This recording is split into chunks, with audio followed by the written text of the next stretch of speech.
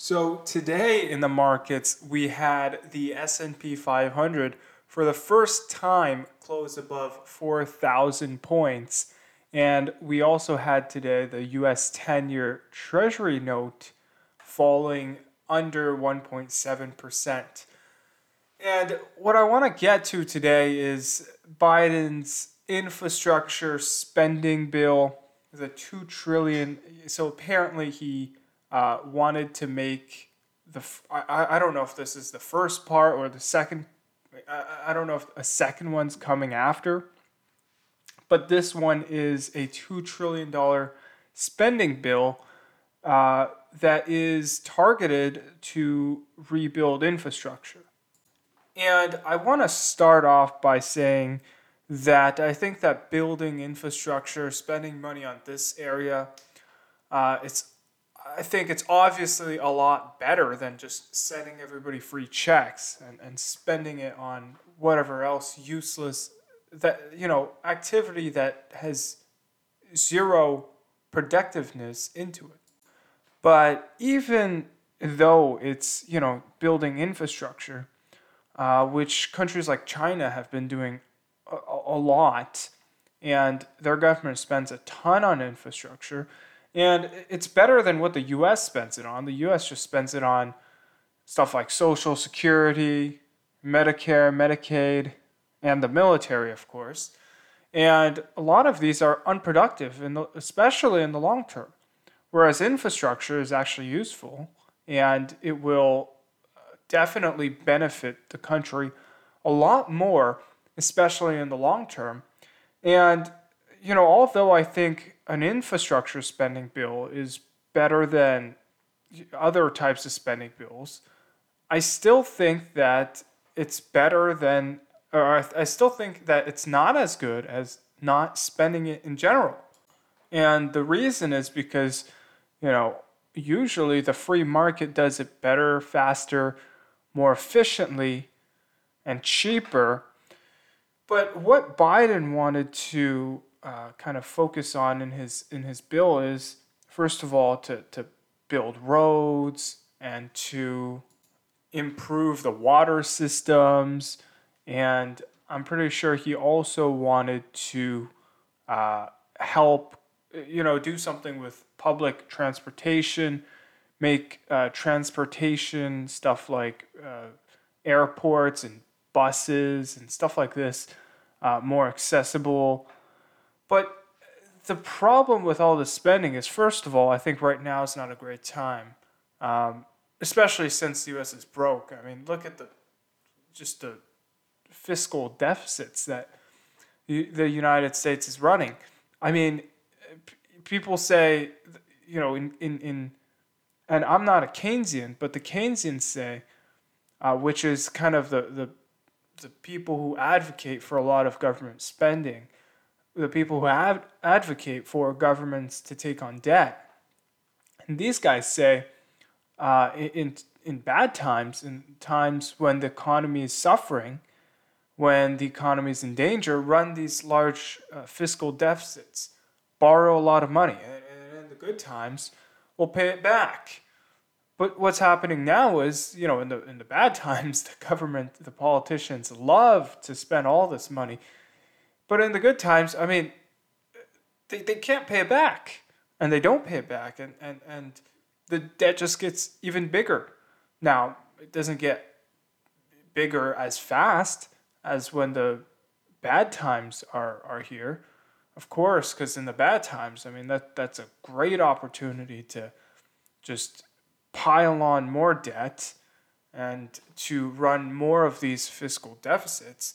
But in the good times, nobody wants to take responsibility for usually the previous politicians, and sometimes the same politicians who took on all these debts, who, kept interest rates so low for so long, and they're still keeping them so low. And, after this kind of, I don't know if I'd call this a recession right now still, because if you look at the S&P, it just passed 4,000. I mean, that certainly wouldn't tell you that we're in a recession. But of course, the Fed, pretty much all central banks and the governments are saying that the economy is still in dangerous shape. It's still, suffering, and it is. But of course, all the spending is just going into boosting asset prices.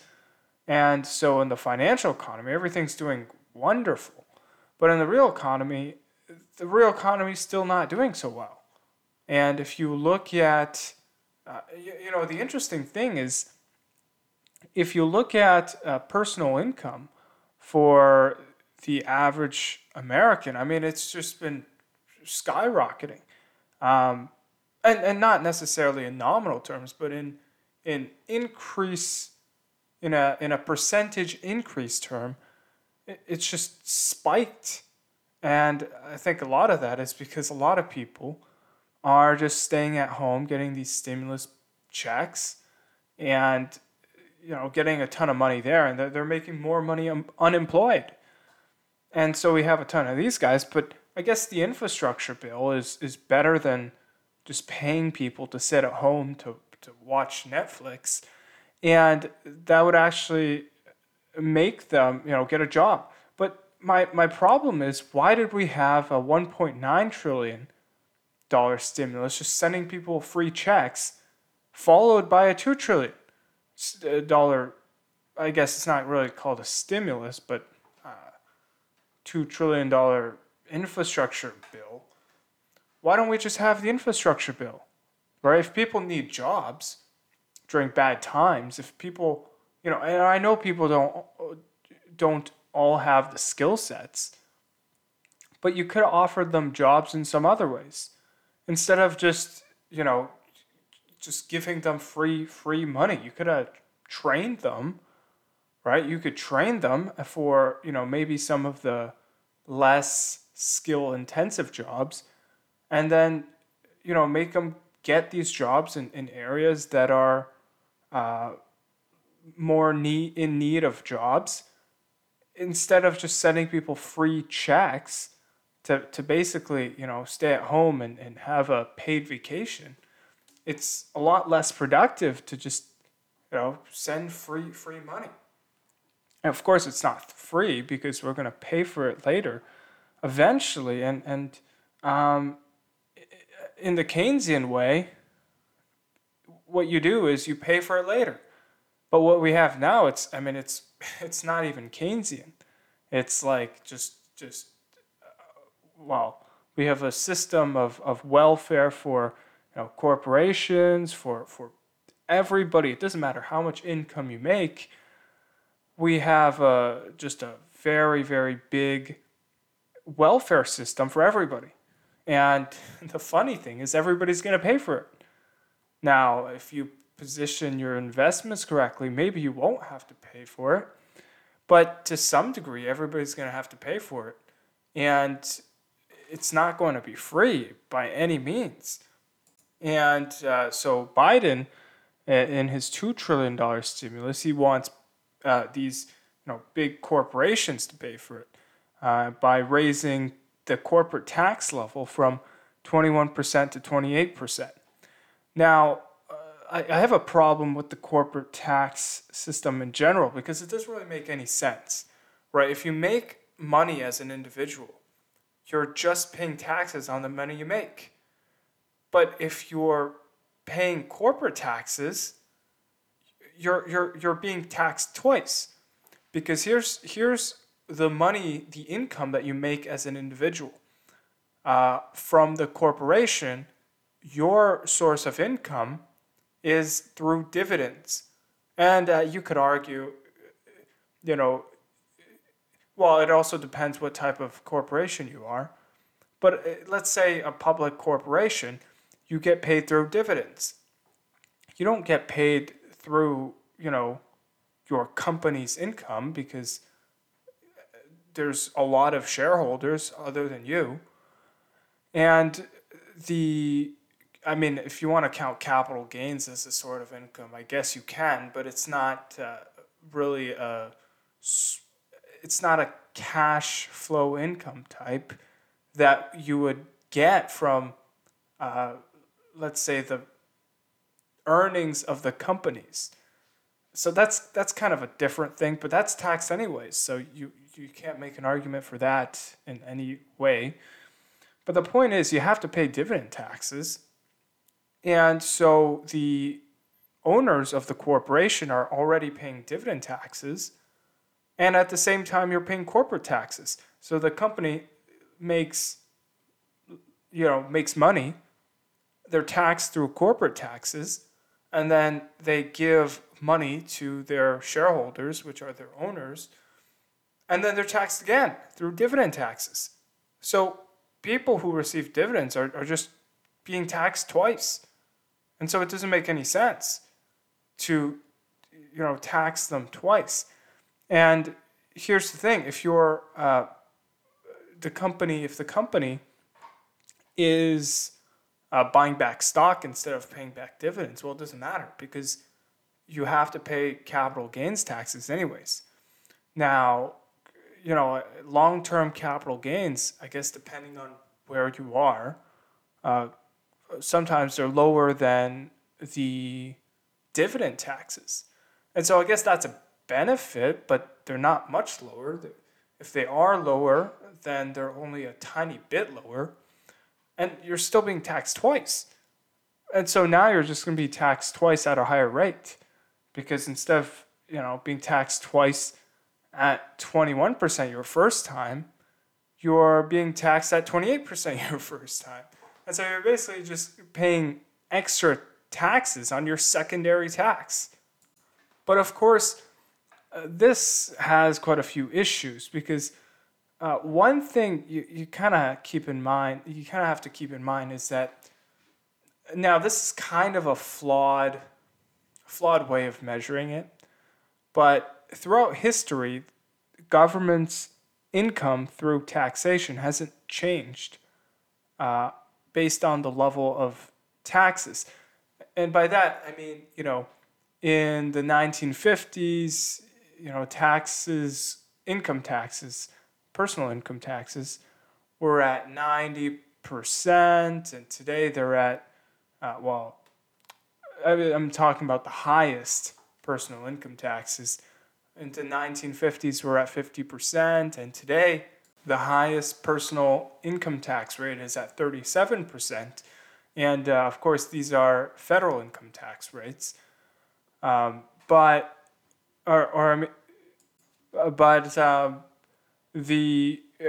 1950s, taxation was completely different. It was at 90%, but there were so many ways to pay less taxes. Like in the 1950s, first of all, the 90% income tax only applied to people with income above $200,000. In $1950, which is equivalent to like $2 million in today's dollars. And of course, there were so many deductions that you can make on your income, and taxes on assets were completely different from how they were today. And of course, a lot of people were kind of just lying about their incomes and their let's say their expenses and deductions. Like, I'm pretty sure you had people listing stuff like cars as an expense. And so a lot of people got away with kind of cheating the tax system, and it wasn't nearly as regulated as it is today. And so the tax rates, you can't really count on them to provide you with an accurate picture. But throughout the history of the U.S., the United States, it doesn't matter what tax rate you have. The income of the U.S. government through taxes were pretty much the same. And, I guess one reason is because taxes were not too different throughout the history of the United States. But at the same time, if and this is a pretty common argument for why higher taxes aren't really good for raising tax income, and that's if you raise the taxes, well, what's going to happen? A lot more people are going to be encouraged to stop working, to stop keeping their businesses. And a lot of people are going to go to some other country, right? And these are common arguments, but that at the same time, I think a lot, uh, let's say, a good additional argument that maybe isn't as common is you have to look at how companies today are doing, because companies today are a lot less resilient than they were, let's say, 50, 100 years ago. They're nowhere near similar shape. I mean, they're the debt to GDP level of the U.S. is a lot higher, and the debt to, you could say, income of companies today is a lot higher. And so if you're going to, raise their taxes, well, they're going to have a debt issue, especially once interest rates start rising. And then you're going to have to lower interest rates again, and you're going to have to bail out all these companies again, offer them more stimulus. And so what's the point of raising taxes on these guys when you're just going to print money to bail them out again? It doesn't make any sense. You're just doing extra work for no reason. And so the proposal is that the cost of the $2 trillion stimulus bill would be offset by these taxes. And the truth is, I really doubt that these taxes are going to pay for anywhere near the total cost of the $2 trillion bill if it does get passed. The money is mostly going to come from issuing new treasury bills and just loading the United States with more debt. And of course, in the long run, that's not a good idea at all. In the short run, I mean, it's wonderful. I mean, who wouldn't want more infrastructure?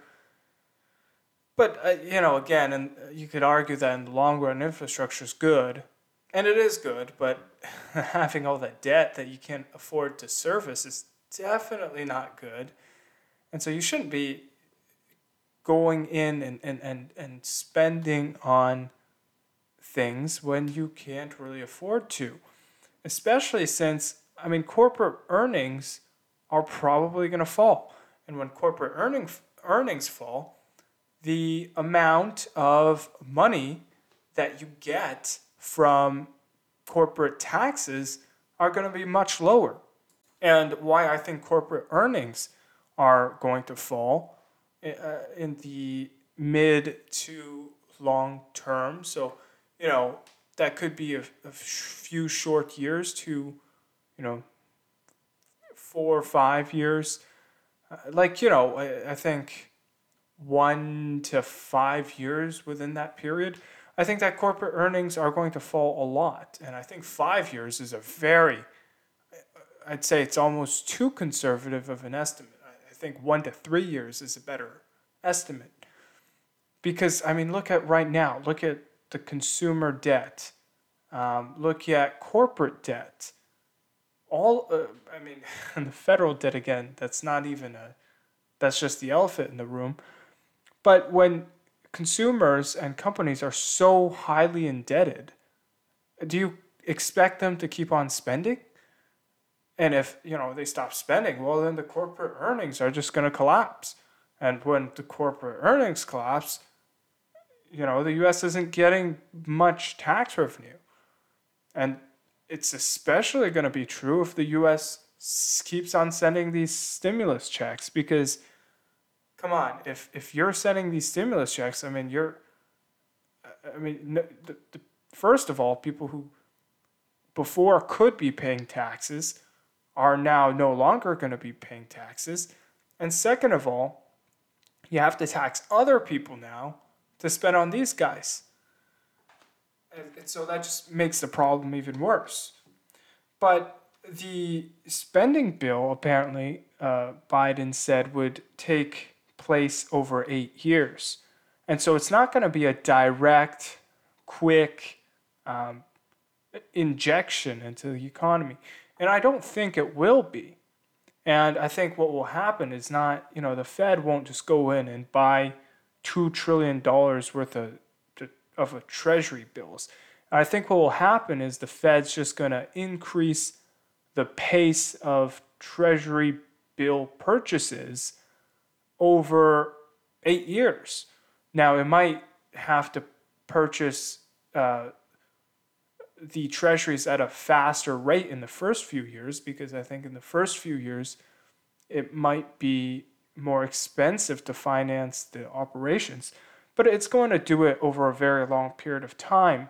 And so that gives me even more assertion, I guess, that we're going to have a long period of inflation. I don't think it's going to be this hyperinflation thing, but I do think that we're going to have a long period of inflation, because all of this money is going to be spent over a long period. And if you look at the economy right now, we have tremendously high asset prices. Again, the S&P is over $4,000, and everybody's like, we need more stimulus.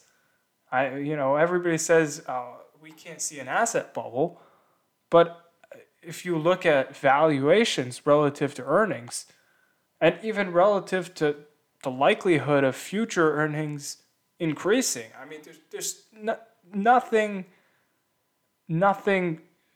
shows for it, because there's no signs of a new paradigm, and the earnings right now are they are quite disappointing relative to the price of assets. And so I know there's all these innovative companies like the electric vehicle market, but that's not going to just instantly make a quick revolution. And money's not going to the earnings of these companies are not just going to instantly go from 100 million to 10 billion over a period of 2-3 years. And if you're looking at the earnings of these companies, it's certainly or not earnings, but the price of these companies, then it certainly would look like that their earnings are gonna quadruple in 1 year. Now, I guess some of their earnings did quadruple because their earnings were so low the previous years, but I mean increase to a both percentage increase and nominal increase by a substantial amount. And you're not seeing that. And even though the 2 trillion bill also was talking about solving climate change, I don't know if that alone is enough to support how highly valued these green energy companies are, especially in the short term. In the long term, I think they could do quite well, but in the short term, they're very, very dangerous, and I wouldn't hold on to them unless if I was speculating in them. But what kind of made me most confused was that the infrastructure bill was also highly focused on racial inequalities. And I have no idea how infrastructure has anything to do with race. If you're going to be non-racist, then don't worry about race. Then just treat everybody of all races equally. And don't, make infrastructure, don't build infrastructure based on race. That's completely the opposite point of becoming a non-racist country. If you're determining, and if government's acting and making all these decisions based on race, well, that completely defeats the purpose of eliminating racism, because that means government is exactly doing racism. And so I really, I mean, they're saying, some people of some races are in poorer conditions, and so we need to give them better infrastructure. We need to, make these poor neighborhoods have the greatest roads. But they have, poor roads, older roads for a reason. And that's because, why would you have the best roads in the worst neighborhoods? That doesn't make any sense. Because these neighborhoods are paying the least in property taxes. And that's also why they don't have the best schools. And so if you are going to just give these poorer neighborhoods, like, roads as great as, I don't know, the best neighborhoods, I mean, I don't think they and it also depends on what, how many people are living there. I mean, if you're living in a very deserted area, you don't need the newest, nicest road if only like 10 people are going to use those roads every day. Whereas, if you have a road that serves thousands, hundreds of thousands, well, I don't know if there's that many, but tens of thousands of people every day, then you need to be focusing on those roads. And same with whatever other type of infrastructure you want to build. So I don't understand how racial inequalities have anything to do with infrastructure.